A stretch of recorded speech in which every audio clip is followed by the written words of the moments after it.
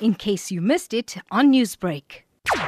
Members of Reaction Union South Africa were called out. Upon arrival, we informed that a off-duty RUSA member was stabbed repeatedly and killed while intervening in a dispute. The officer went to the aid of an elderly woman and a grandson after they were attacked by a violent neighbor. He tried to intervene, separated the fight, when the perpetrator removed a knife from his waist and stabbed him repeatedly on his neck, face and chest. He died on scene. During that incident, of course, were there any other injuries apart from the one that's been reported? Yes, the old woman and grandson was slightly injured. They were not attacked with the knife. The officer only was attacked with the knife at that stage. We understand, of course, that 2 men have been arrested in connection to this murder. Have they appeared in court, and what are they charged with? They're charged with murder. They have not appeared in court. The South African Police Services were investigating a case of murder and managed to arrest 2 suspects. They were in police custody.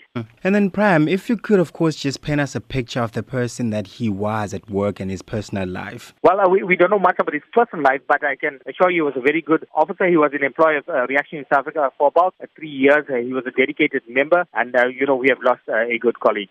And then, Prem, you fight crime on a daily basis, and then now you get to lose one of your members to crime. How does that make you feel about the crime level in KwaZulu-Natal? Perpetrators are becoming more violent. We've noticed an attack on the elderly and the disabled in the past few years. They are definitely more brazen. Most of the crimes are committed during the day in view of the public. So yes, crime is spiraling, and it's concerning that the criminals are becoming more ruthless and brazen.